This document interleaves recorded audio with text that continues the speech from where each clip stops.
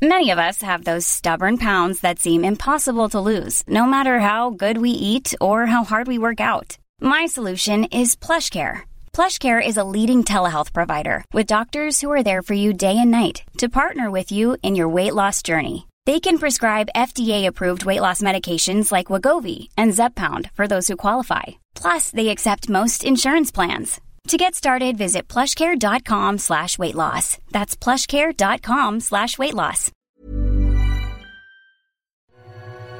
This is Last Drinks Podcast, a new conversation about how to navigate an awesome life without alcohol, reframing the cultural norms around alcohol in our lives, and hosted by me, Maz Compton, sober since 2015.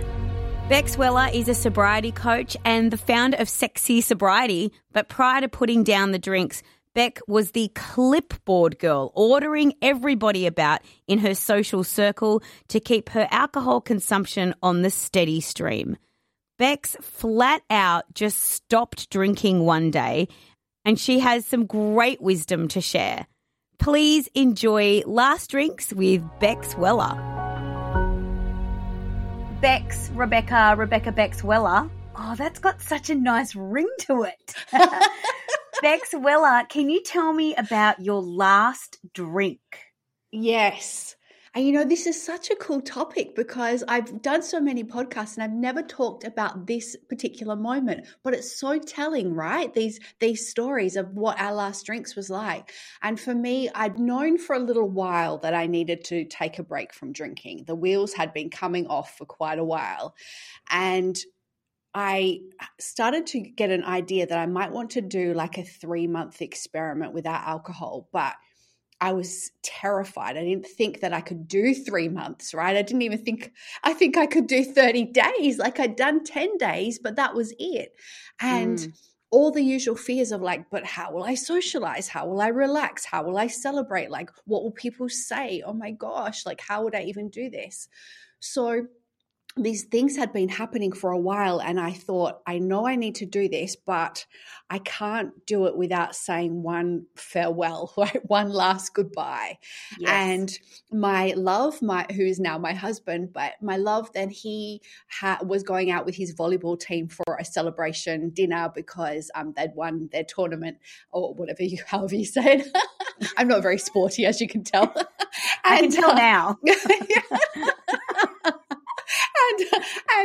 So I had made plans to go visit my parents, and my parents live about an hour away, and they always had wine and champagne, and so there was never any question that I would stay the night. And on the drive there, I was thinking, I should really go in and tell them, this is my day one, like I don't want to drink anymore, and confide in them because they'd always been loving and supportive, like why wouldn't I? But there was still this bigger part of me that was like, no, I need to say one last goodbye to alcohol. Like I need to have one last hurrah. Like let me have my last, let me eat my cake if I'm going to start my diet tomorrow. This kind of strange situation. It's so interesting how our brains do that. Right. It's like, okay, well, I'm going to stop doing something. So before I stop it, I'll give it a really good nudge. What is that? Right. And it's so telling of that I really thought I was going to be missing out on something, that I thought I had to get one last shot in before I was about to miss out and go through this period of deprivation and punishment. And so I got to my parents' place and I didn't say a word. I didn't say a word to my love when I left. I didn't tell anyone. And I just started drinking. But the whole thing was usually I would go see them and we would have drinks, and there would be I would drink too much, but it would be a period of celebration and it would feel fun and like I was letting loose. But this night, because I knew I shouldn't be doing it, it was just tinged in sadness. And the whole night I was just drinking and thinking, every sip I was like, shouldn't be doing this. And I drank myself into a blackout. And so I didn't remember what happened the rest of the night, which was like so many of my other drinking sessions. And so I woke up in their spare room the next day and I was just come on, girl, like this is enough. And so I got up and I told my parents, like, I need to take a break from drinking because this is not working for me. And they were very loving and supportive. And I drove home and I still hadn't told my love or anyone else.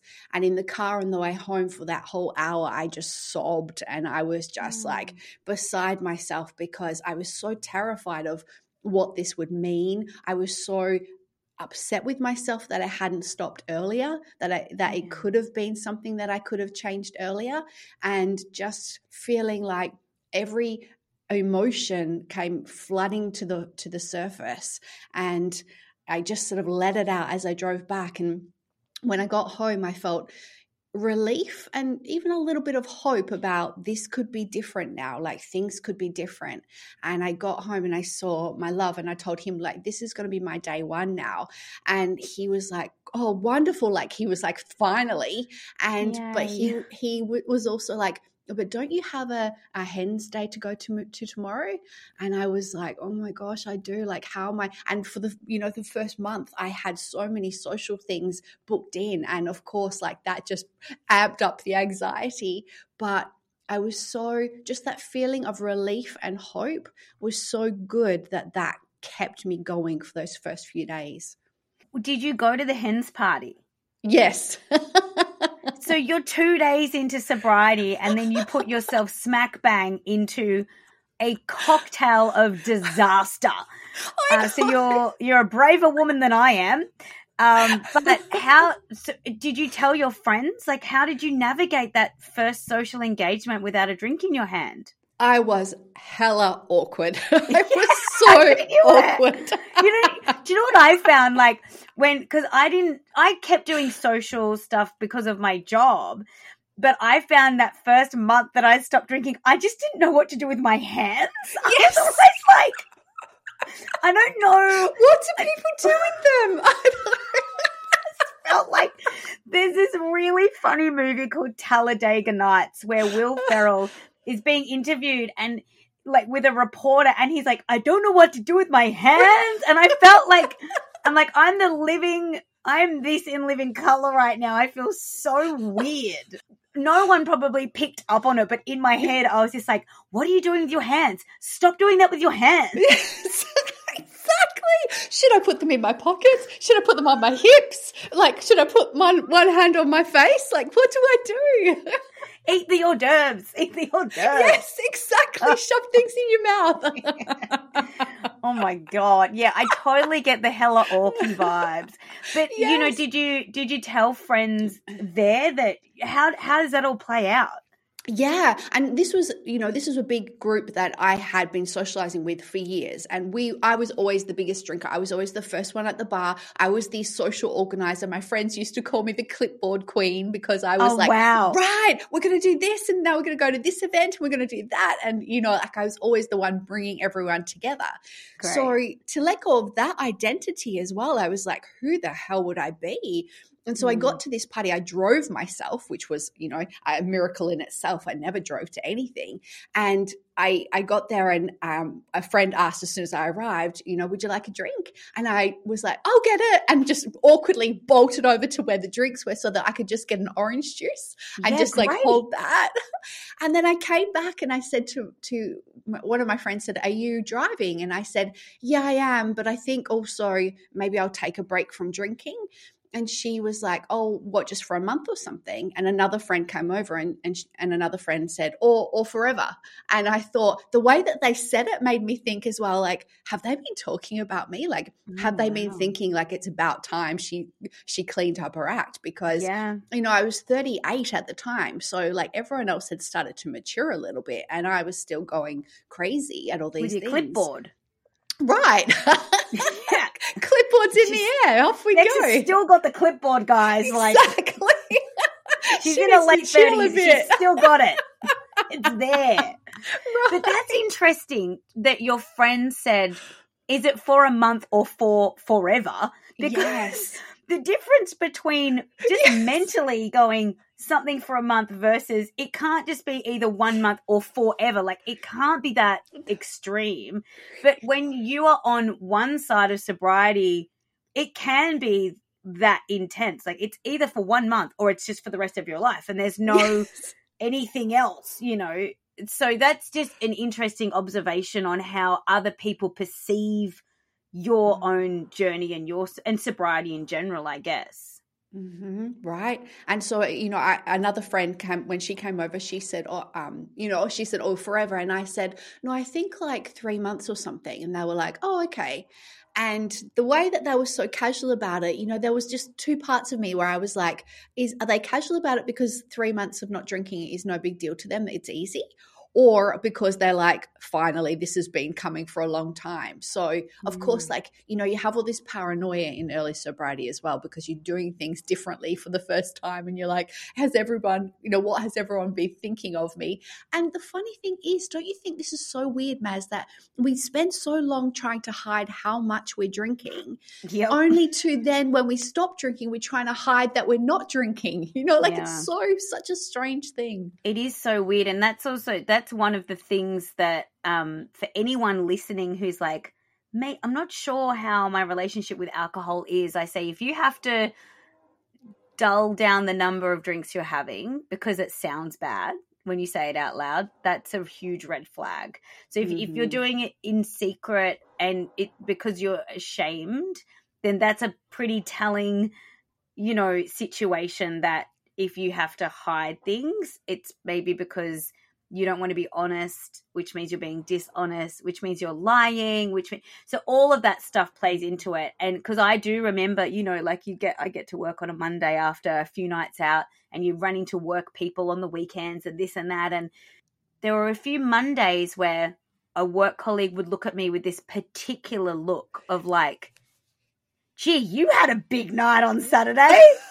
And I'd look at them and in my brain go, I don't remember seeing you.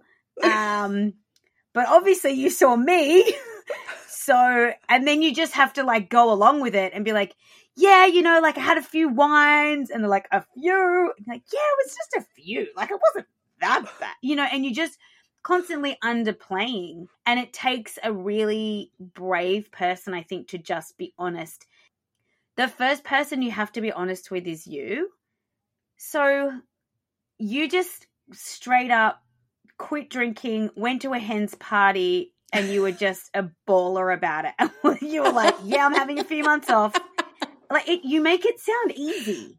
Oh my gosh, it so wasn't easy. Like it's I not was petrified. Not at all. No, God, no. And like, you know, for those first few days as well, like I just was beside myself. Like the tears did not stop, like constantly, everything where I was terrified of like the next, because like the Hens thing was just, you know, like 8 days before the actual wedding. So I had to go to the wedding as well in my first month of sobriety. I had my 39th birthday in the first 30 days. I had a family trip away where my family are always big drinkers as well. So there were so many things, and it was just like, you know, some events would go okay. Like I remember I had a night out with my colleagues, and they are just hilarious and fun anyway. Like my ex-colleagues, we all went out one night, and because they are so funny and entertaining, I didn't really miss it. And that night I got home and I was like, oh my God, I can socialize without alcohol. Oh my gosh, this is amazing. Yeah. But then other events you go to are really, really tricky. Like, you know, the wedding was a stand-up cocktail party at a bar. And so like that was super hard. And you're talking to people you don't know, and you're seeing people that you do know who only know you as a big drinker. And, you know, it was such a roller coaster of emotions. And some nights I would just go to bed at like 7 p.m. and just get under the covers and be like, please let it be over. Like, oh my gosh, like let it get easier. Yeah, it gets easier, but you make a really great point, Bex, that there is no good time to stop drinking, because there's never going to be a month or 2 or 3 where there's not something on where alcohol will be around. There's never going to be a clear calendar. and you can't always clear the calendar because there's stuff that you don't want to miss out on your friend's wedding, and you shouldn't have to miss out because you're not drinking either. And this is why society, in my opinion, is just so up the wrong way. Yeah. Like, why the people who are like, I'm not putting poison in my body and wreaking havoc in my life, why are those people being punished by it being weird at the wedding if you don't have a drink in your hand? But I think, the tides are changing, but so your initial sort of stint was like a 3-month experiment? Yes. And exactly. then what happens at the end of the 3 months?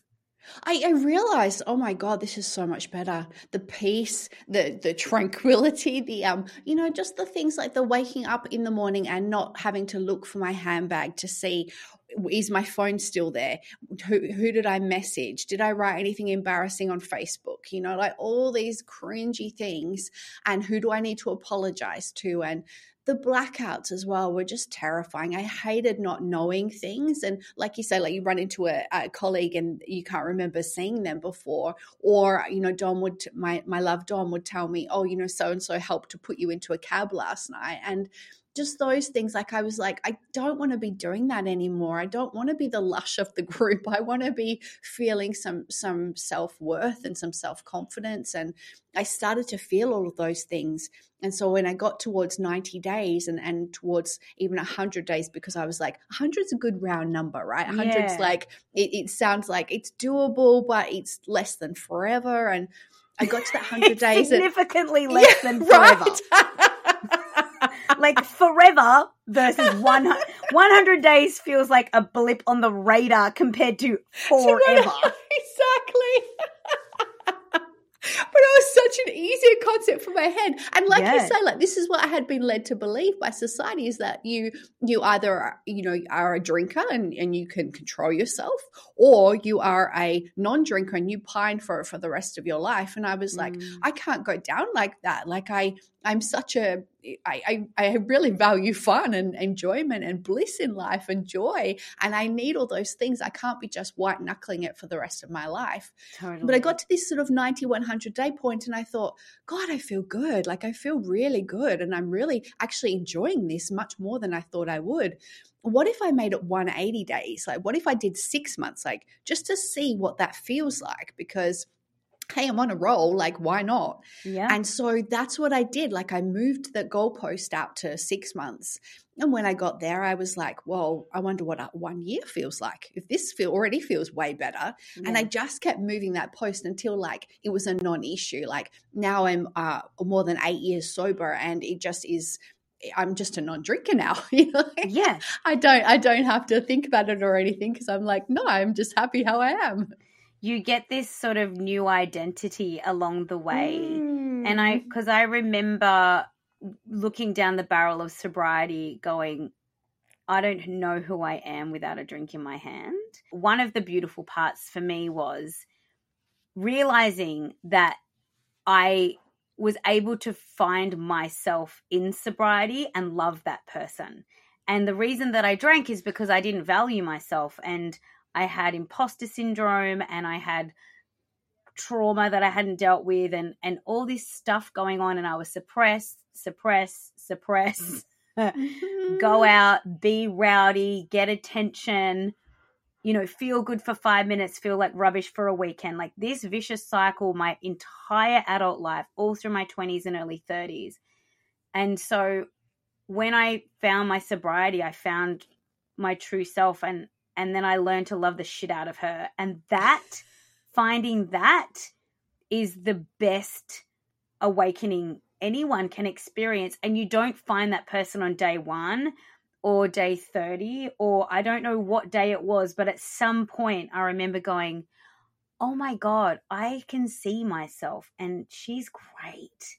And that, like that inner peace, when that drops into your spirit, you're just like, and now I want everyone in the world to feel this. Like everyone needs to, everyone bottle this. Whatever this is, bottle that and sell that. Because it's gold, it's liquid gold or whatever it is, What is like the most surprising thing that happened out of your sobriety? I suppose one of them was that it became my whole career, because at the time, like I was health coaching, but I never believed that I would ever help anyone else get sober. Like I didn't think I could do it myself. And so the fact that now I write about it, I mentor others, I coach others, like that blows my mind, because it definitely wasn't the trajectory I was on. Like I was a cost engineer in a global energy company before I left there to become a health coach, which was on a whim. And then, suddenly I snowballed into doing all of this sobriety work. So like that blows my mind. Like how did I get onto this path? But also, like really, I think the relationships and stuff, like when I was a teenager, before I started drinking, I was so shy and so timid and unsure of myself, and really a real introvert as well. Not that those things go hand in hand, but learning to like and love myself through sobriety has been so amazing, because I don't think I ever got there before I started drinking.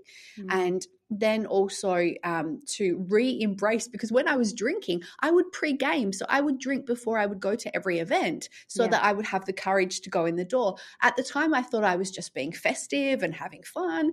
Now I realize, I was actually a bit socially anxious and awkward. And, that introvert in me was like, I need something to help me get there.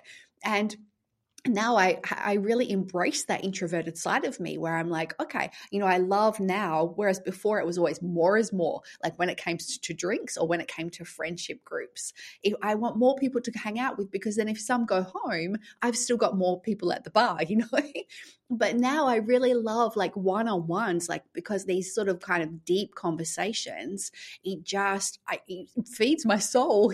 That might sound corny, but it really like lifts me up. And so I find that the way I connect with people is very different, where I love doing a lot of one-on-one dates, like we go for smoothie dates or walks around the park, or, doing different activities. And that kind of blows my mind as well. That was such a big adjustment of what I thought my adult identity was. I have self-labeled as I'm an introverted extrovert. So I'm an extrovert in the sense that I'm a performer and I can stand on a stage and talk to 50,000 people and it ain't no big deal. And I would never need to have a drink to do that. But the way that I reset and regroup is spending time alone. So I need a lot of alone time. So there's this extroverted side of me, and then I really truly am an introvert. But because of the way my career played out, I always found myself in group settings, and that's really confronting for an extroverted introvert. And so I don't do groups, Bex. Like I'm similar to you. Give me one girlfriend and a bushwalk and a picnic and I'm in. Get me a group and I feel so self-conscious, so anxious, so not good. And those were the situations that I would pre-game, because I now realize I'm not a groups person. Like even when I had my son, I didn't join the mothers group, not because I have anything against mothers groups, but I just said to the midwife, I'm like, babe, I know myself and I don't do groups. And going to a mother's group is going to cause me more anxiety than if I have my 2 mum friends that I met in my pregnancy yoga class and we do one-on-one play dates with the babies. And so I figured out what worked for me, but it took me so long and like so much drunken debauchery and so much sobriety just to figure out what works for me because of inherently who I am. And I think society labels like extrovert as people who are good in crowds maybe, which is what I am, but I'm actually, and like my husband's an extrovert.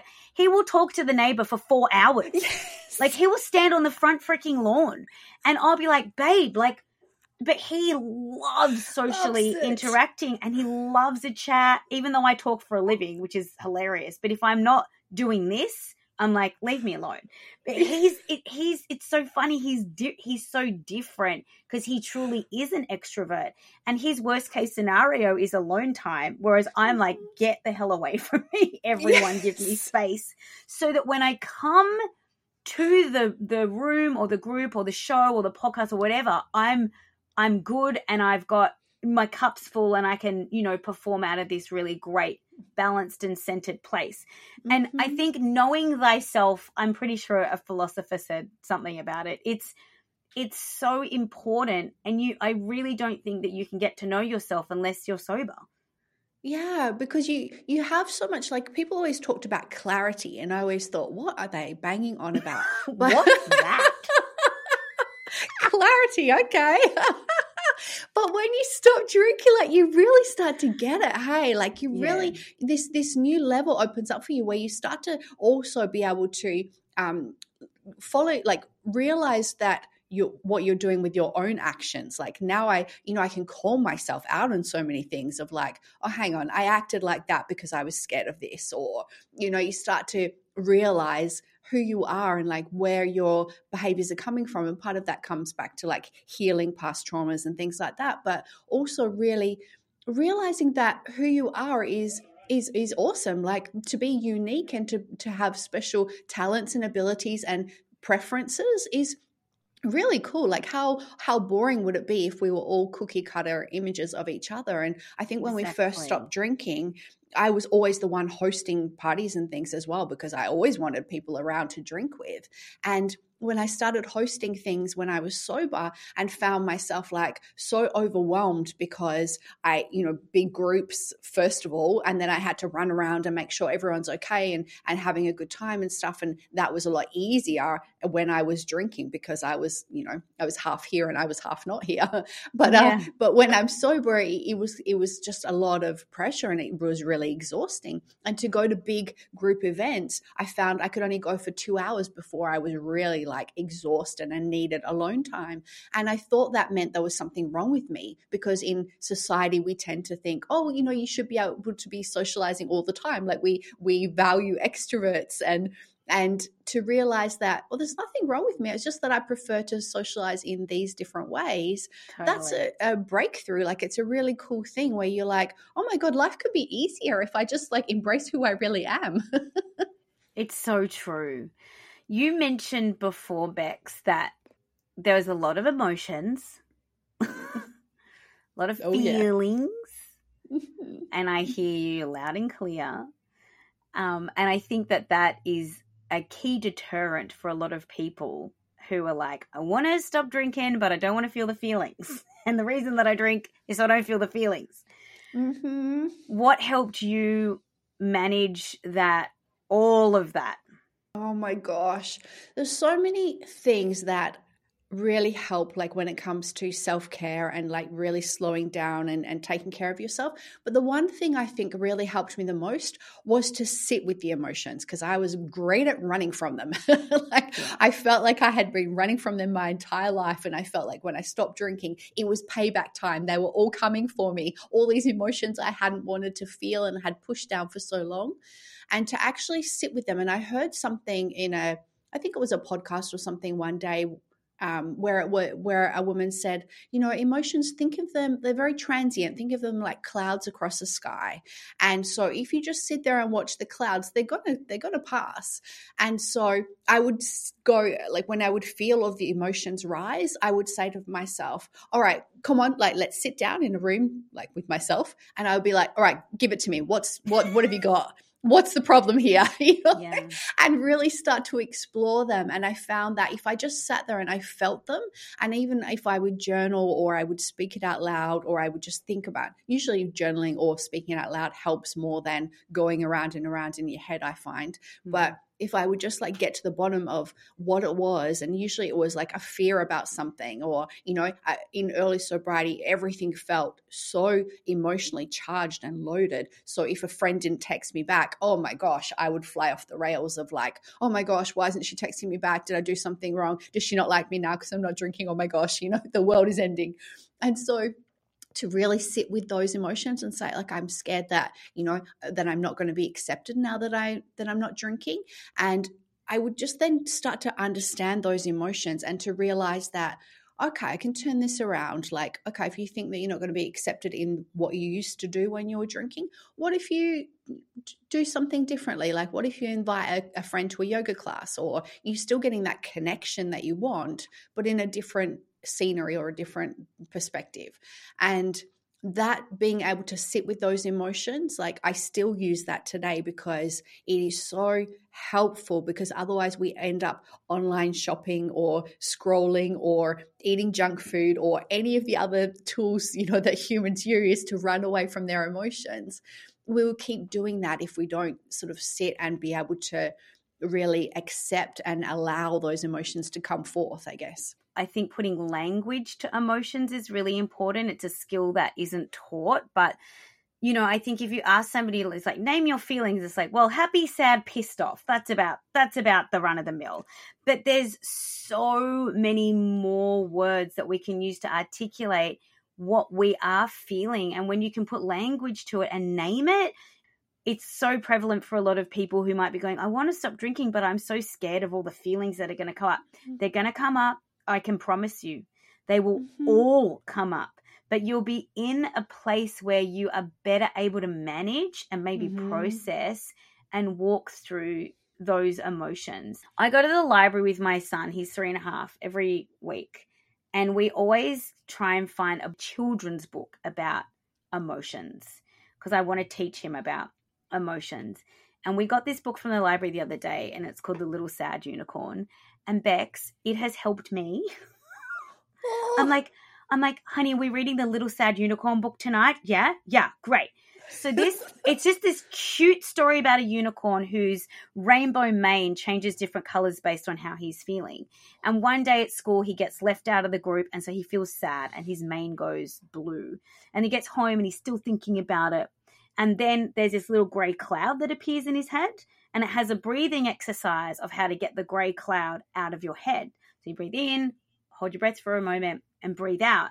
And then when the grey cloud gets out of your head, the sunshine can shine. It's the cutest story in the world, right? Gosh. So the other day, I read this to my 3.5-year-old. We've had it for a couple of weeks because we keep re-borrowing it from the library. And the other day, I was just having a down afternoon. My dad just passed away. It's been sad times at home.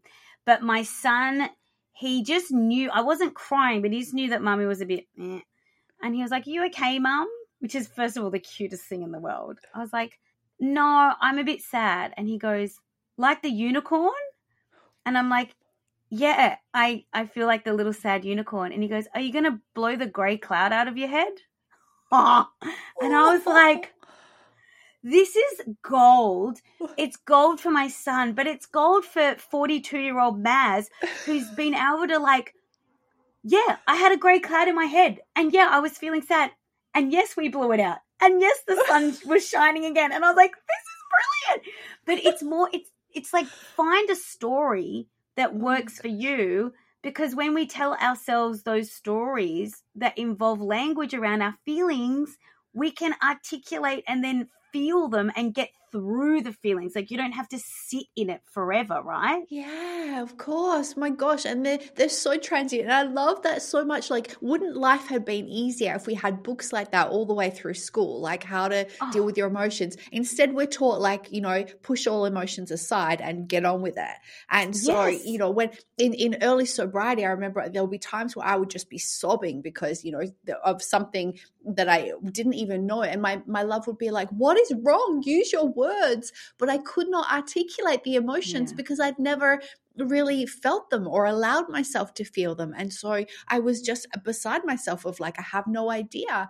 But the more you wade through them, the more you realize how cool it is that we get to feel all of this spectrum of emotion, that we're not numbing ourselves, because the highs that I feel now, like the high and the bliss and the joy, is so much higher than it ever was when I was drinking. And now when I go to celebrate something, and when my first book was published, my friend said to me, were you even a little bit tempted to pop the champagne to celebrate? And I was like, no, because I wouldn't ruin that feeling. Like, that feeling was so high. And I know that drinking would numb it down, because it does. It numbs the the hard things, but it also numbs the good things. And That's so true. now, because the good things feel so good, I'm like, no, I'll take the whole kit and caboodle, because it's good to feel the entire spectrum. Like, it makes you feel more alive. It makes you feel more human. So I totally agree with what you were saying there before about as we go through sobriety, we get better at it, and you learn more tools to deal with it. And those tools help you not just with sobriety, but then throughout your entire life. Like, with every situation or anything life throws at you, you can deal with it better and navigate it better because you're doing this work with your emotions. Thanks for listening to Last Drinks Podcast. If you love this podcast, then subscribe. For more inspiration and to reach out, you can follow us on Instagram at Last Drinks Pod.